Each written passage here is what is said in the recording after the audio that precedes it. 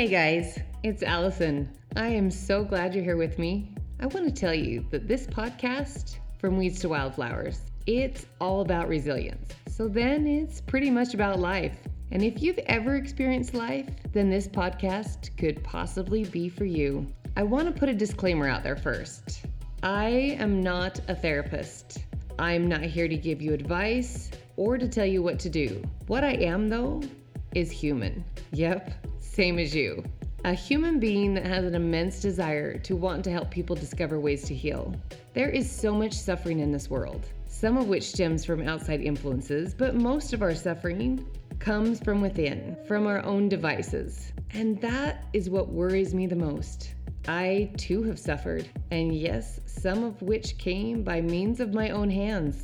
I would love for you to join me and walk alongside me as we navigate this wonderful, beautiful, sometimes frightening thing we call life. Let's find out what we're made of, and perhaps we can find ways we can do it better. Help me to unearth skills to dig deep in search of proverbial water that heals. Let's learn how to bloom wherever we find ourselves, not just where we're planted, and uncover the source of our own innate personal happiness. Come on now. Let's do this together. Hey guys, and can I just say, holy cow. So much has happened in the last couple of weeks. It's truly mind-blowing. And it feels like it's been more than a couple of weeks. I don't know if you guys have felt that as well, but yeah. And I can't tell you all that's happened in one episode, but I do want to talk about some of it here and over multiple episodes. I just want to say that, it feels like a shift has happened, a shift within me. I feel like I'm almost living a new me. But to the point of today, one of the things that I want to touch on is the way that we think. And not just the way that we think, but what we think. Now, I know that I'm not going to say probably anything new to you. I'm sure it's stuff you've heard before. But maybe, just maybe, the way that I say it might be said in such a way that it might resonate with you. Whereas maybe, perhaps it didn't before. Sometimes it takes something being explained in a specific way to take root. Or perhaps maybe you're in a place in your life where you want to hear it or you're ready to hear it. But whatever the case, I hope that it touches you on a deep enough level for something to shift inside of you. Because there needs to be change. A shift needs to happen. Hell, it needs to happen all over the world. And guess what? That begins with me. And that begins with you too. So, let's get to it, shall we? Okay, so the way we think and what we think. As I'm sure that you've heard before, that most of our daily thoughts running in the background of our lives, in our subconscious, that they're the same thoughts that we thought yesterday, and the day before, and the day before that, and they will be the same thoughts that we think tomorrow and the day after. Not just that, but those recurring thoughts, those thoughts that are on that continuous loop in our subconscious, most of them are negative thoughts, self-defeating thoughts. Now, that's just plain gross. So, if this is the case, which it is, why in the hell are we doing nothing about it? Why are we accepting this as the norm? As our reality? This needs to be amended, and if you weren't aware of that already, well, you are now. Accept this as your formal invitation for change. All right then, let's talk thoughts. So there was a guided meditation that I had listened to a while ago, and it made an impact on me, so much so that I listened to it more than once. Now, if you're somebody who knows me well enough, then you know I am not the type of person to read books more than once, watch movies more than once, or listen to meditations more than once. Only for a few exceptions. Now, this is one of those exceptions. It's a guided meditation that can still actually be found on Insight Timer, and I will make sure to include it in the show notes so that you can go listen to it if you'd like to. The teacher, the meditation teacher, recounts the story of a tribal leader teaching his grandson about life. He speaks to his grandson about a fight that's going on inside of himself. A fight that is honestly going on inside each of us. And he describes it as a fight between two wolves. The one wolf, the dark wolf, represents the dark emotions that exist within each of us. Those of anger, greed, envy, sorrow, regret, guilt, shame, lies, false pride, superiority, ego, and the list goes on. The other wolf, the light wolf, well, that wolf represents the other side, the lighter emotions, those of joy, peace, love, hope, light, serenity, empathy, grace, kindness, compassion, truth. The grandson asks the grandfather, "Grandfather, what wolf will win?" The grandfather states, "The wolf that you feed." Can I tell you, boom, it was like a freaking mic drop when I listened to that for the first time. I actually had to start it over and listen to it again because it was so profound. So, the question we get to ask ourselves, what wolf are we feeding? What wolf are we choosing to feed? Are we choosing to feed the wolf that is causing us to suffer? Choosing those dark emotions and thoughts when we think them, embody them. Those dark emotions and thoughts, when we think them, when we embody them, they're doing just that. They are causing us to suffer, prolonging our suffering. Or are we choosing the wolf that liberates our suffering? All right, I will come back around to this. I recently bought a small book written by a Vietnamese monk that some of you may know by the name of Thich Nhat Hanh. The book is called No Mud, No Lotus. Now, I am not sure what you know about the lotus plant or flower or what it takes to produce a lotus flower, but let me give you a little background here. The lotus is an ancient plant, and it's long been admired for its beauty. But not just that, the lotus, while it is beautiful, also carries much in the way of symbolism in various cultures. And part of the reason for the symbolism are the conditions that are required to grow one. The lotus seeds require mud for germination. That's right, I said mud.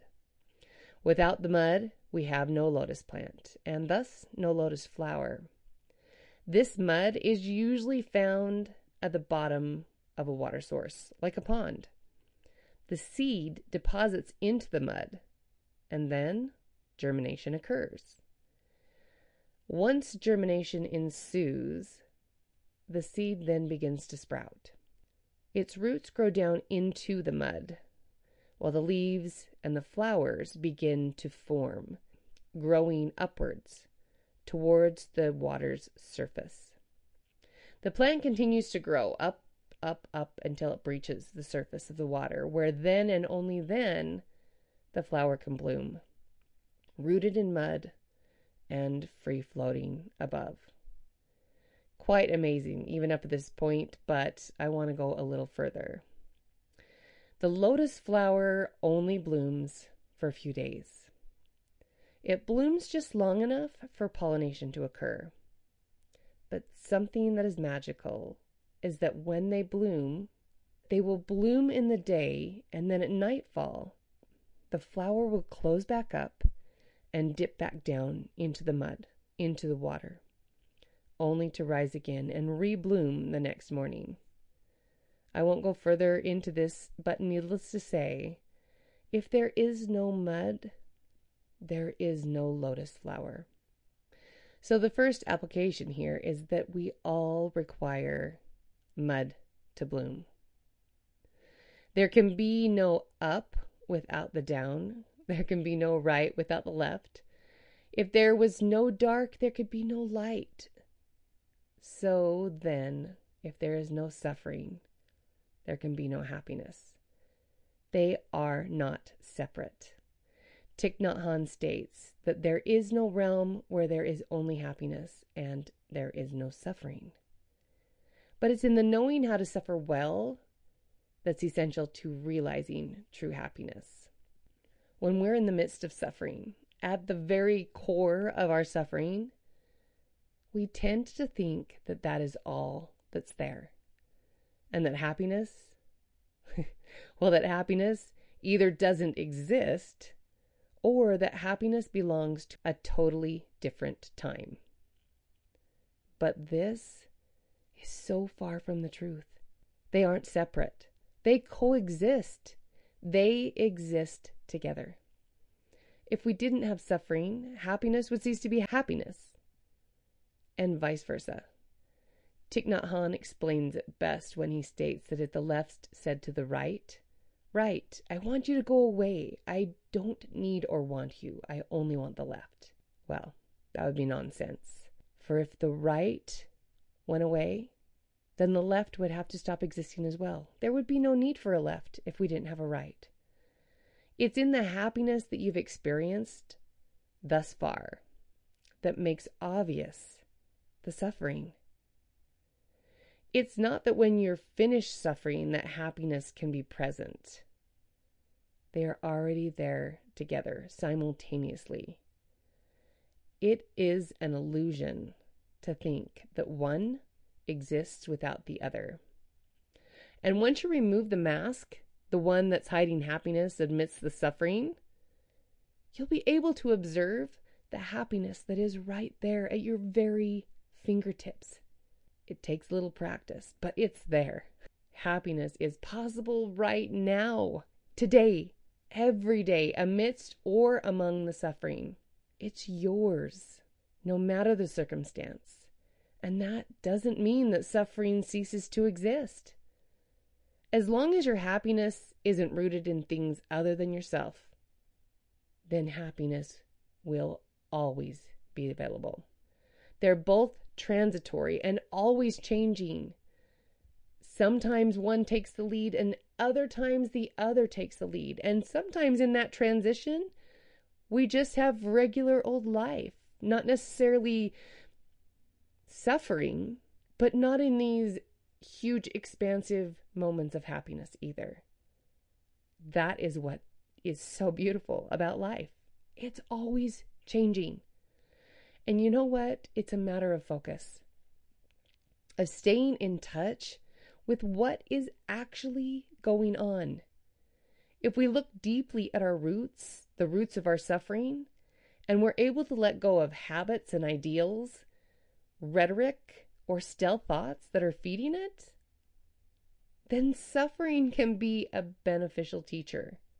We can learn so much from that causes us to suffer, and happiness can ensue. So just as the lotus flower requires the mud to grow, so too do we require mud to grow. Our mud being the challenges and obstacles, any type of suffering, whatever it may be in our life, so as to produce the beautiful flowers of our life. Those flowers can be things such as understanding, kindness, compassion, love, and happiness. You can't grow lotus flowers on marble. And although the mud doesn't smell so good, the lotus flower smells so good. We must live with the inconveniences of the mud if we want the flower. So then, here's our application. We too must also suffer the disruptions of life if we want happiness, along with the realization that everything is temporary. The good, the bad, all of it. If we're able to do away with the illusion of permanence, oh man, it can transform your life. It can transform your suffering to suffering well and with purpose. And that purpose is happiness. So just like Thich Nhat Hanh says, most of us have enough suffering inside of us and around us for happiness to be possible, that we don't have to create more. And yet, we do. Our minds absolutely create more suffering. It's when we get stuck in the mud, where all you see is mud, that we start feeling overwhelmed with despair. When this happens, all you can see is suffering all around, 360-degree view of suffering. This is where we need to try to not victimize against the mud, but instead, remember that the mud is necessary. I'm not talking about toxic positivity here, not at all. We can look at our suffering. We can recognize it. We can name it. We can sit with it. But once we start rolling in it and being defined by it, becoming one with it, this is where we become despaired, where we lose hope, and all we can see is mud, and we begin circling the drain. And that's where an interruption needs to occur. You know, our minds are amazing and yet so terribly frightening at the same time. It's through our thoughts that our suffering is confirmed and maintained. When we feel something, an emotion, say something like anger, when we feel anger, there are certain things that happen in our bodies, but it's our minds that keep those feelings going. It's our minds that turn the conveyor belt on autopilot. We obsess, we ruminate, we go over and over and over things in our minds, often making stories out of nothing, or maybe even sometimes out of something. But then our minds can grow them into something bigger, something worse, something that may or may not even be true. It's kind of like the boogie monster under the bed. Although we've never seen it and we don't know if it really exists, we still think about it and obsess about it. We dream it up to be something huge and ugly. So, how can we suffer well here? What's needed once a strong emotion comes up is you need to stop. Stop and take care of it before it takes root any deeper. Pay attention to what's happening. Stop and breathe. Take a breath. Nice and slow.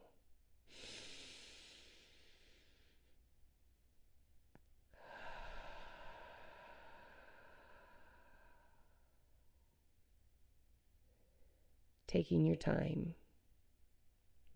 Making your exhale as long as possible. Realizing that this is only an emotion, one emotion. And you're so much more than one emotion. You're a body. You are feelings, perceptions, mental formations, and consciousness. The territory of your being is huge. Thich Nhat Hanh relates this to a tree in a storm. That when the storm arises, if you focus your attention on the top of the tree, you'll notice that the leaves and the branches are blowing wildly in the wind, looking as if they could break at any moment. But if you begin to draw your attention down to the trunk, you will notice that the trunk is less affected by the storm than the leaves and branches were. The closer you get to the base of the trunk, you begin to see the stability in the tree, how it's rooted into the earth and is less affected by the storm. So, we too need to go down from our structured and swirling mind, those parts of us that are much like the leaves and branches of the tree, our racing thoughts, and follow the tree, follow ourselves down to our trunk, to our chest and belly, and focus on the breath. focus on the rise and fall of our trunk and realize that this emotion is here only for a short time and that it will pass. It will go away, just like the storm, for nothing lasts forever. But you know what? You don't have to wait until a strong emotion comes along to practice this. In fact, it's best if you practice this before that happens. Then you already know what to do. This is where we employ a daily mindfulness practice, becoming aware of what's happening in our minds on a daily or more frequent basis. So I'll talk about this more on another episode of the podcast when I discuss the importance of daily mental mindful practices in our lives, who does them, what we gain by having one, and how it totally relates to resilience and is actually the epitome of resilience. But I want you to practice something for me for the next week and see if it makes a change and causes a shift to happen within yourself. So what I want you to do is first choose a type of a reminder for yourself. Just something that's going to remind you a few times a day, whether it is actually putting a timer on your phone, or it's when you see this number that you remember to do this, or this color, or whatever.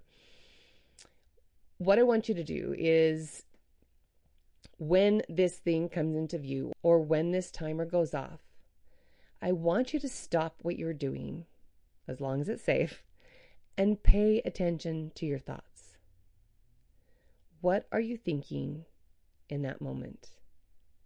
The more aware you become of your thoughts, instead of just letting them run wild, the better able you'll be to change those thoughts. Because our minds, most often than not, don't tell us the truth. Whatever the thought may be, it may feel real, but is it actually true? Ask yourself those questions when you try this out for the next week and see what happens. Listen to how you talk to yourself unknowingly, let alone knowingly. I bet you'll be surprised. Once you start paying attention, you will have the opportunity to change them. So then, back to what we were talking about in the beginning. What wolf will you feed? The one that causes us to suffer, or the one that liberates our suffering and helps us to suffer well? Just like Thich Nhat Hanh said, there is no realm that exists where there is no suffering, as suffering is essential to happiness. But it is when we are able to suffer well that makes all the difference. Thanks, guys. I'll see you next time.